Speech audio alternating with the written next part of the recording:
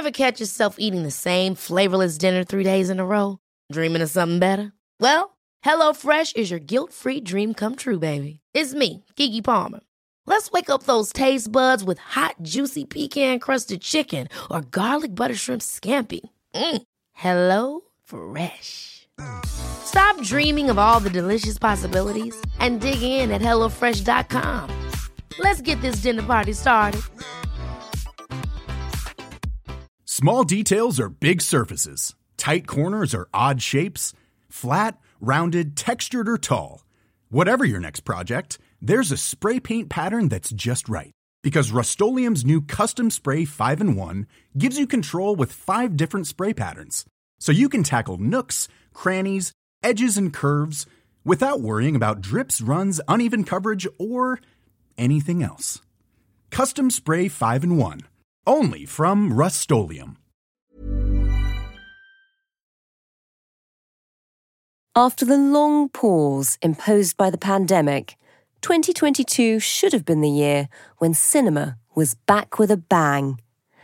Instead, it's been more of a whimper, with a summer full of lackluster films. Moonfall is mostly just a disaster. I avoid Marvel movies these days, but my curiosity got the best of me, and I was like, how bad could this really be? This is one of the worst movies of the year. The 355 is frustratingly uninspired. Doctor Strange is now the latest addition to that ever-growing pile of garbage.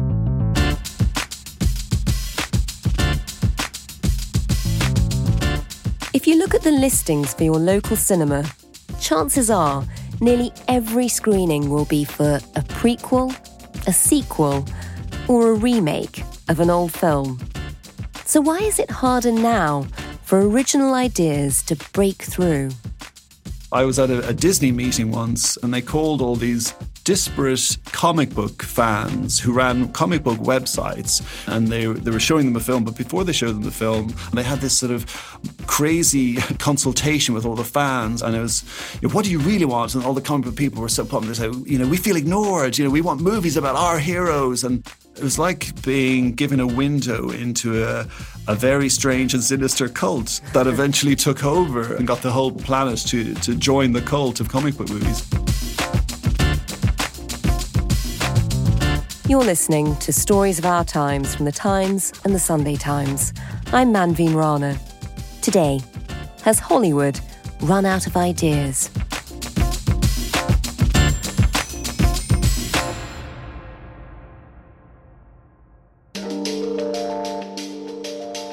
My name is Kevin Marr, and I am in the lucky position of being the chief film critic for The Times. That is a hell of a gig. I do love it, but I suffer from my art. I sit through a lot of stuff that most people, when on a Friday or Sunday night, say, let's go to the movies. Most people look through a list and go, I'm definitely not going to that. I'm not going to that. I'm not going to that. And poor little old me has gone to that and that and that. But it's a joy for the things that you suddenly find that you knew nothing about, and the films that just, subvert your expectations and are amazing. And it still happens to me on a weekly basis. While there are still some great movies being made, the industry as a whole is in trouble. Cineworld recently announced it's in bankruptcy crisis talks after their shares tumbled by 60%. The world's second largest cinema chain now has debts of around $5 billion, which it says are partly down to poor ticket sales. So why aren't people being tempted by the cinema? And what's on now, if you were to go?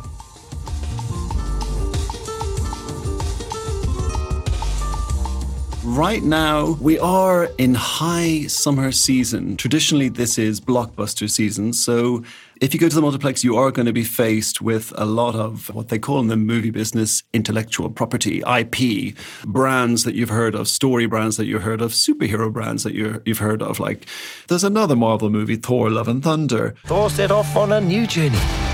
Well, he got in shape. He went from dad bod to god bod. There's Top Gun: Maverick.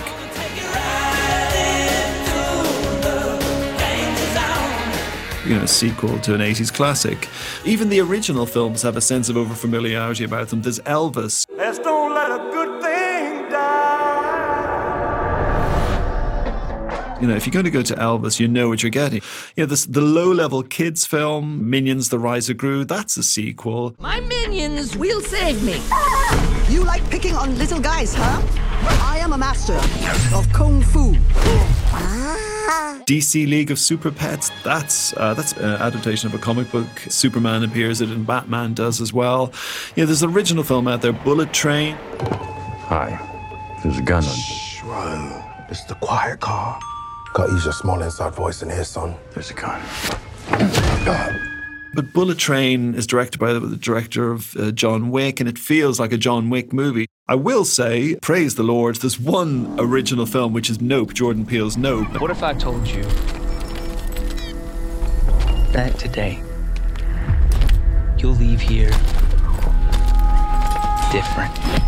It's a film that's so ridiculously original that you don't even know, is it a sci-fi? Is it a horror? Bro, what you see? Something above the clouds. That's big. How big? Big.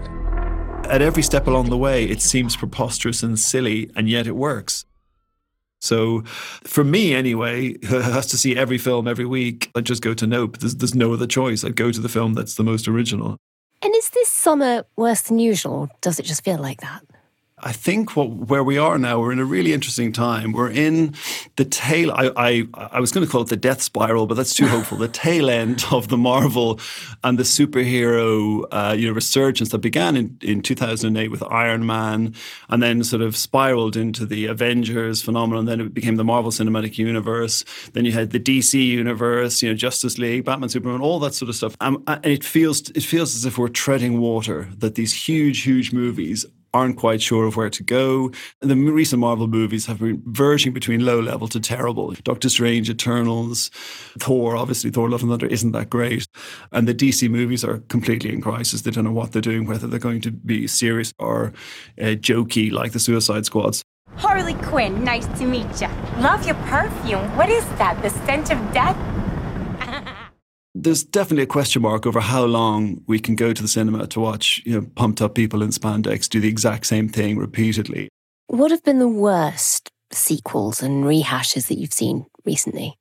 Oh my God, where to start? I really disliked passionately Ghostbusters Afterlife. It felt like this desperate reverse engineering where you take the key elements that made the original interesting and popular and beloved, and you drop them into a film that has nothing else around it but just references, just callbacks to the original. I found this in my living room. Whoa, killer replica. A replica of what? A ghost trap? It's kind of interesting that if you look at the sort of top 10 movies of the 1980s, they were Raiders of the Lost Ark, Empire Strikes Back, and Ghostbusters. And, we've had Ghostbusters Afterlife. There's another Indiana Jones coming. And Star Wars is just beating itself into complete irrelevance with the amount of different versions and brand properties that it's pumping out in the cinemas and on Disney+. And so there's this sense of saturation, and it's a huge issue. And if I was sitting in the pub with you, I'd bore you stupid because so much of it is to do with platforms and streaming. Streaming's the X factor that's been dropped into all this, into a pattern that already exists for self-cannibalization. That's what Hollywood does. It takes itself and it just repeats itself. And then you drop the emergence of multiple platforms into that are craving content.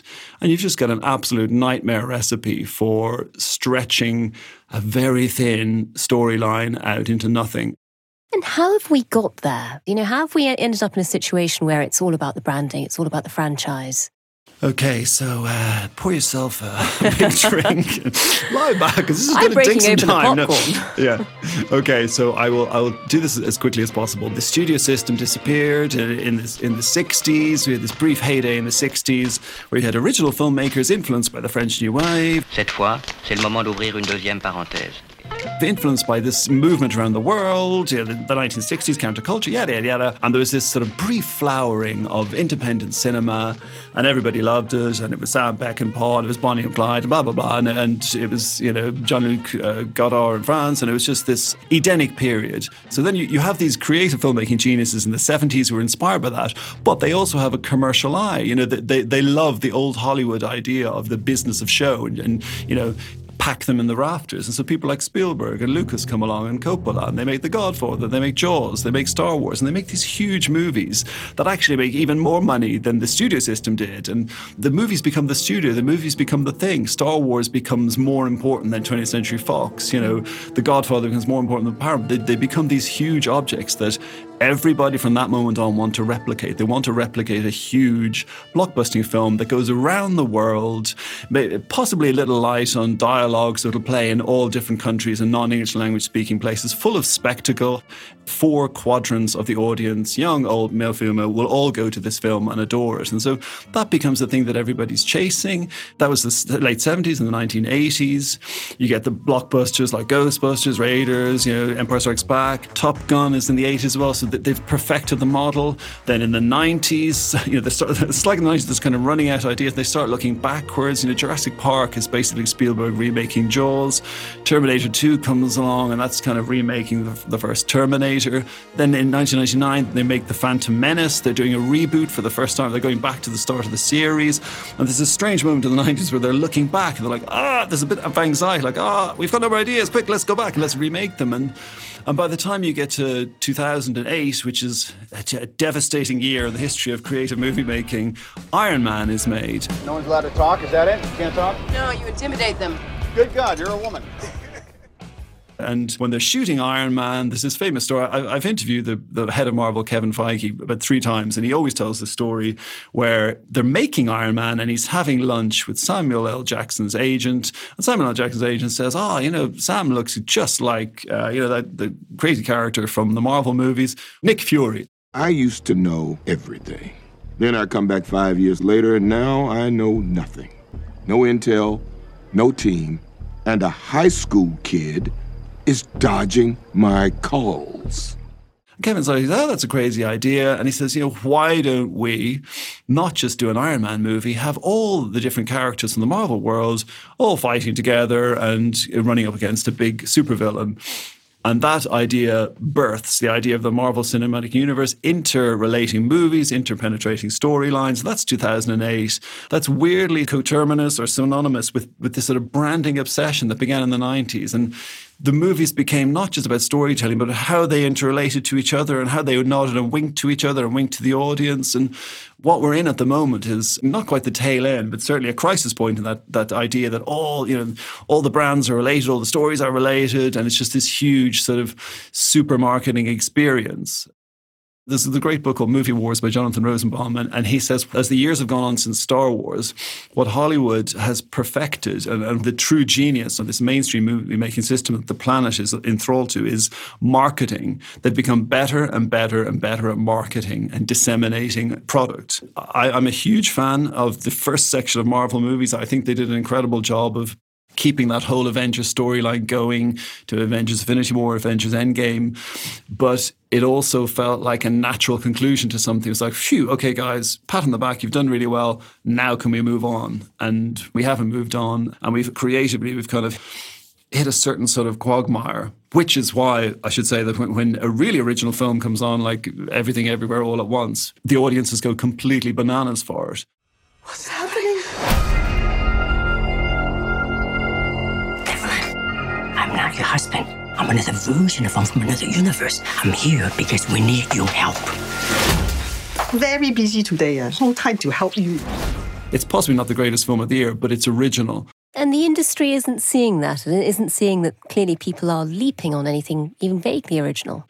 No, the industry doesn't care about that because, you know, a Marvel movie will cost $200 million, and with the right marketing and the right push, they'll get it into every cinema on the planet. Robert Downey Jr. will go on press tours all over the world, and it'll make close to $1 billion back, and that's all that matters. It doesn't matter that, you know, a lot of critics might be snooty about it. It'll shift a load of Hulk costumes for kids everywhere, and I suppose that's really the bottom line. It is a business. There's also another huge argument. Talk about shooting myself in the foot. There's another huge argument which says that these superhero movies are really important. And they're really important because they fund Hollywood.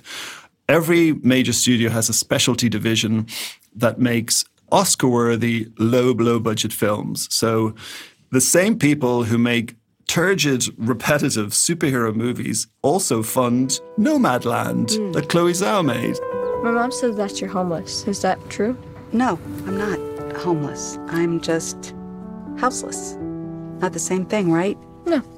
No Man Land is a Disney movie. Well, it's Disney financed, Disney distributed. So Chloe Zhao makes this really interesting, edgy and sort of really critical movie about the state of modern American life and how it's reduced all these people to poverty and their driver is depressing.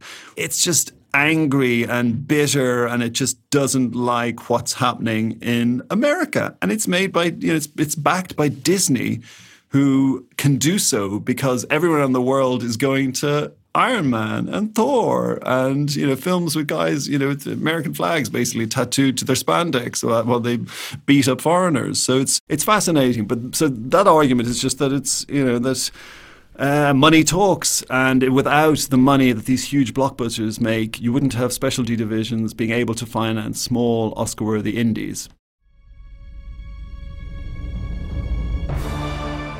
It also, the blockbusters fund all the orchestras. The symphony orchestras wouldn't be around without blockbuster movies because they pay to keep them around once a year. So they come into studios and they do incredible soundtracks. If you took out the blockbuster movies, there'd be a lot of unemployed classical musicians, especially over here, the London Symphony Orchestra. I don't know would exist without, blockbuster movies.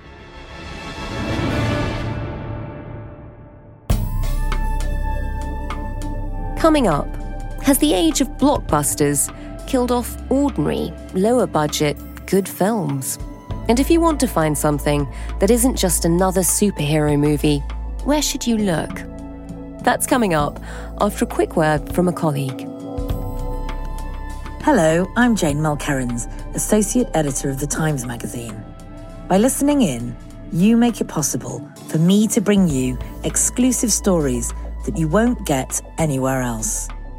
Get to the heart of the stories that matter every day with The Times and The Sunday Times.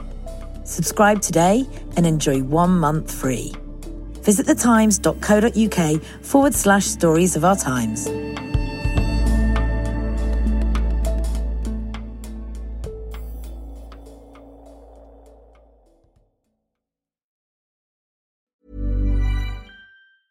It's that time of the year.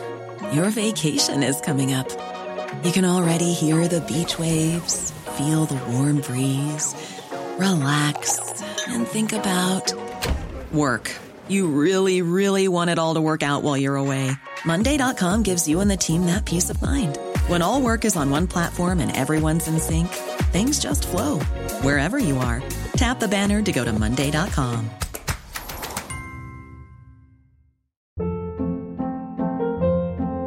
Hold up. What was that? Boring. No flavor. That was as bad as those leftovers you ate all week. Keke Palmer here, and it's time to say hello to something fresh and guilt-free. Hello Fresh. Jazz up dinner with pecan-crusted chicken or garlic butter shrimp scampi. Now that's music to my mouth. Hello Fresh. Let's get this dinner party started. Discover all the delicious possibilities at HelloFresh.com. There's never been a faster or easier way to start your weight loss journey than with PlushCare. PlushCare accepts most insurance plans and gives you online access to board-certified physicians who can prescribe FDA-approved weight loss medications like Wegovy and Zepbound for those who qualify. Take charge of your health and speak with a board-certified physician about a weight loss plan that's right for you. Get started today at plushcare.com/weightloss. That's plushcare.com/weightloss. plushcare.com/weightloss.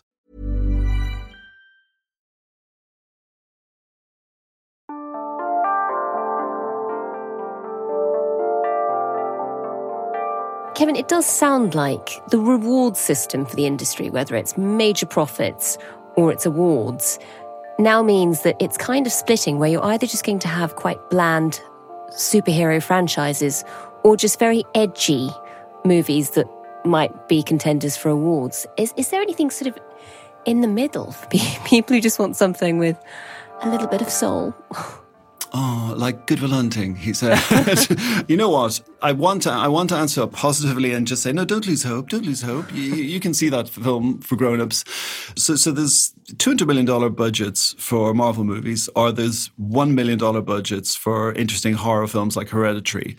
And where there used to be $10 to $40 million budgets for grown-up movies for adults like Good Will Hunting, where there's this area in the middle where whoever, let's call it Hollywood, would say, okay, we've got the kids in with the blockbusters, we've made some interesting horror movies, but there was also time for the prestige, like Kramer versus Kramer, Dr. Zhivago, films that were aimed at grown-ups. Yeah, hi, Ted Kramer. Listen, I got to get those photos from the retoucher by tomorrow morning, okay? I'm leaving you. Honey, please, I can't hear. What? Okay, you too. Thanks a lot. See you tomorrow. You guys eat? Ted, I'm leaving you. Ted. And they didn't have to worry about getting all four quadrants in to see it. And that area of production has completely died. I speak to producers working out in Hollywood, and they say there is no money for grown-up stories that don't have a car chase or don't have someone with magical powers. But then there's been amazing films this year. A gorgeous Iranian film called Hit the Road, and that was one of the best films of the year.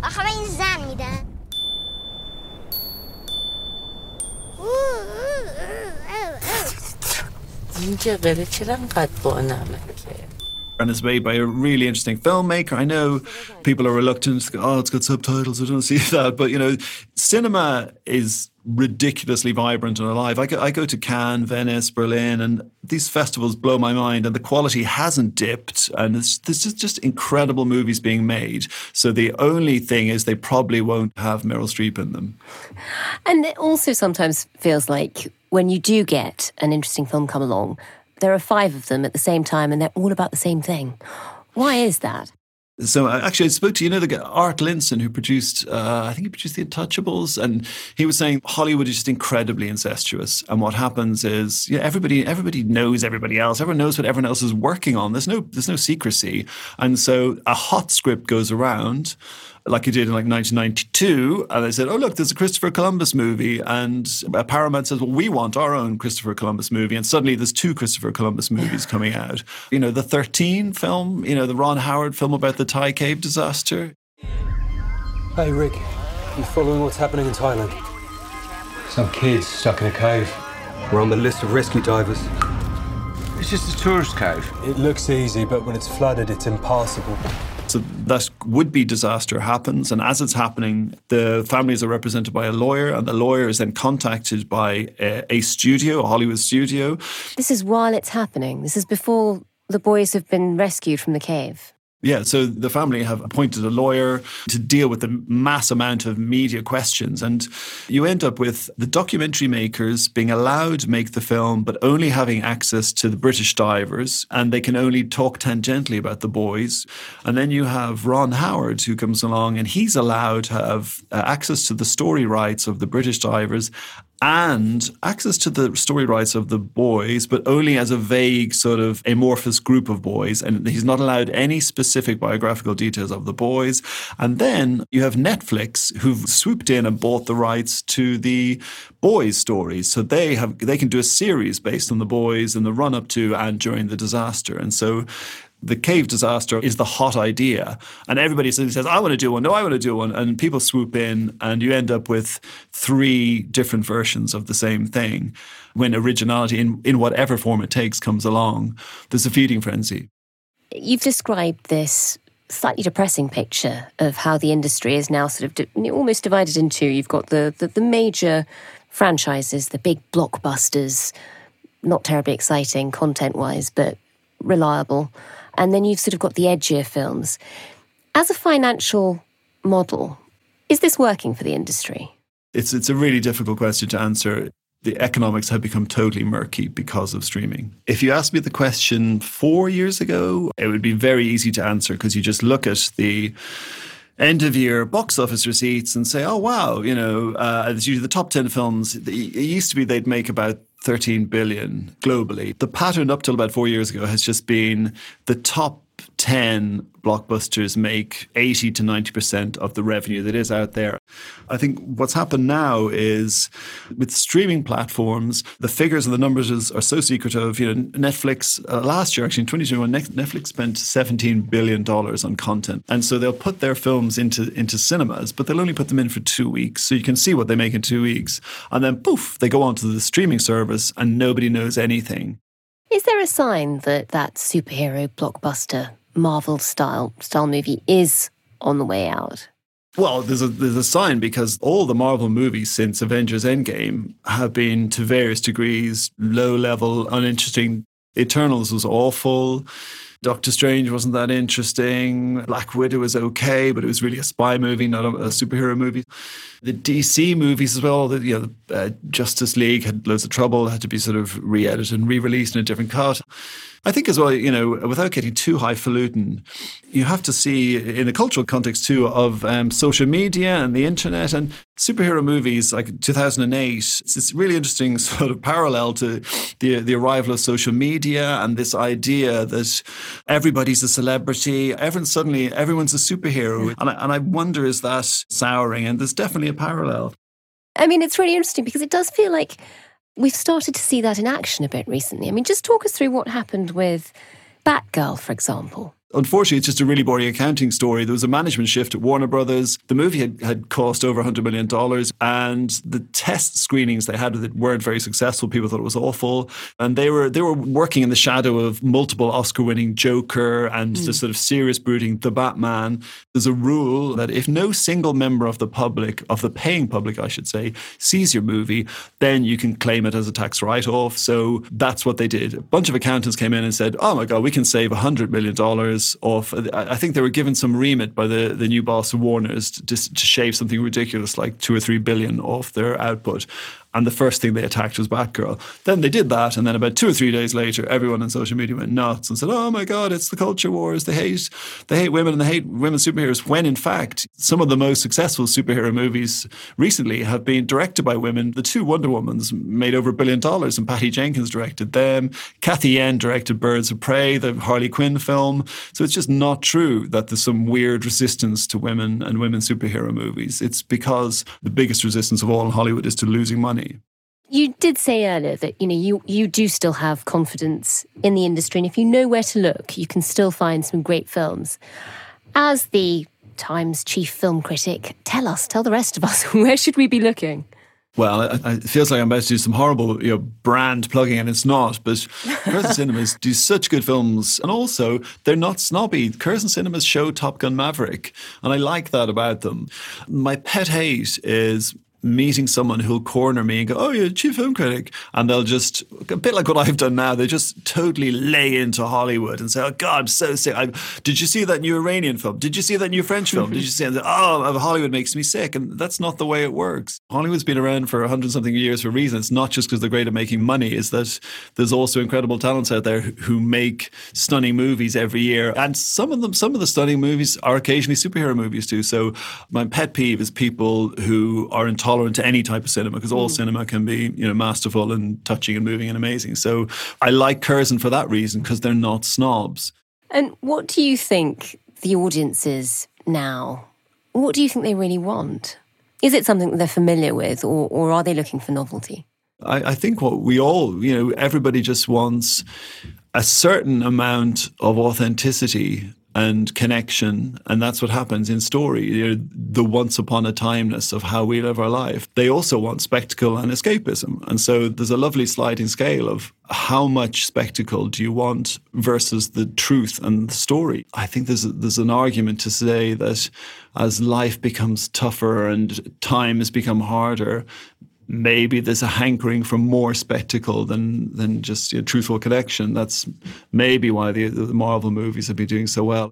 When I'm critical of a Marvel movie in the Times, there's always the same people, underneath the review who write the same thing, just like, shut up, shut up, you idiot. I just want to go there and turn my brain off. I don't need an idiot like you telling me it's not good. I just want to watch an explosion. I want to watch a big camp man in tights, punch another big big camp man in tights, and I'm comfortable with that. And it's interesting that there's a guttural desire out there to switch your brain off and just see the spectacle.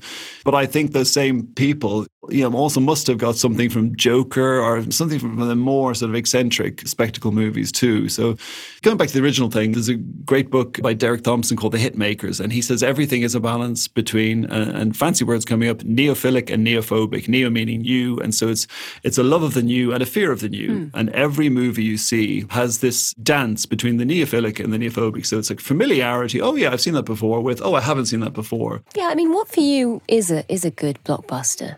Are there some that you absolutely love? The Matrix. The Matrix is everywhere. It is all around us. It is the world that has been pulled over your eyes to blind you from the truth. What truth? That you are a slave, Neo.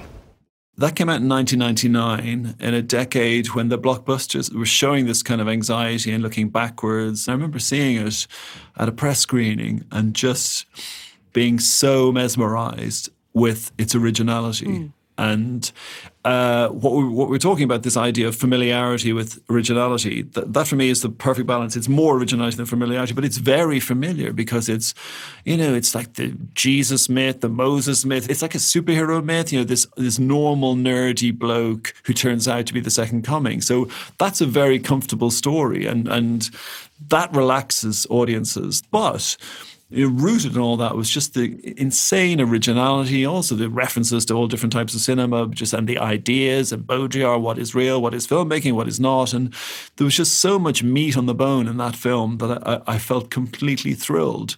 And yet, flash forward to 2020, was it Christmas 21?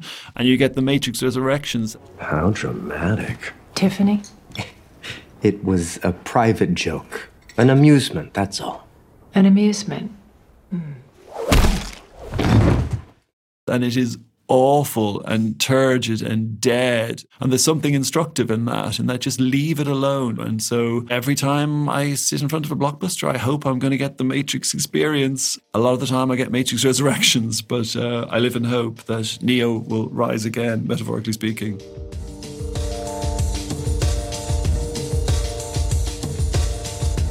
You've been listening to Stories of Our Times, a podcast brought to you thanks to the subscribers of The Times and The Sunday Times, with me, Manveen Rana, and my guest, The Times chief film critic, Kevin Marr. You can find all of Kevin's reviews at thetimes.co.uk with a subscription. The producer was Olivia Case. The executive producers today were Kate Ford and James Shield, and sound design was by John Scott. Thanks for listening. See you again soon.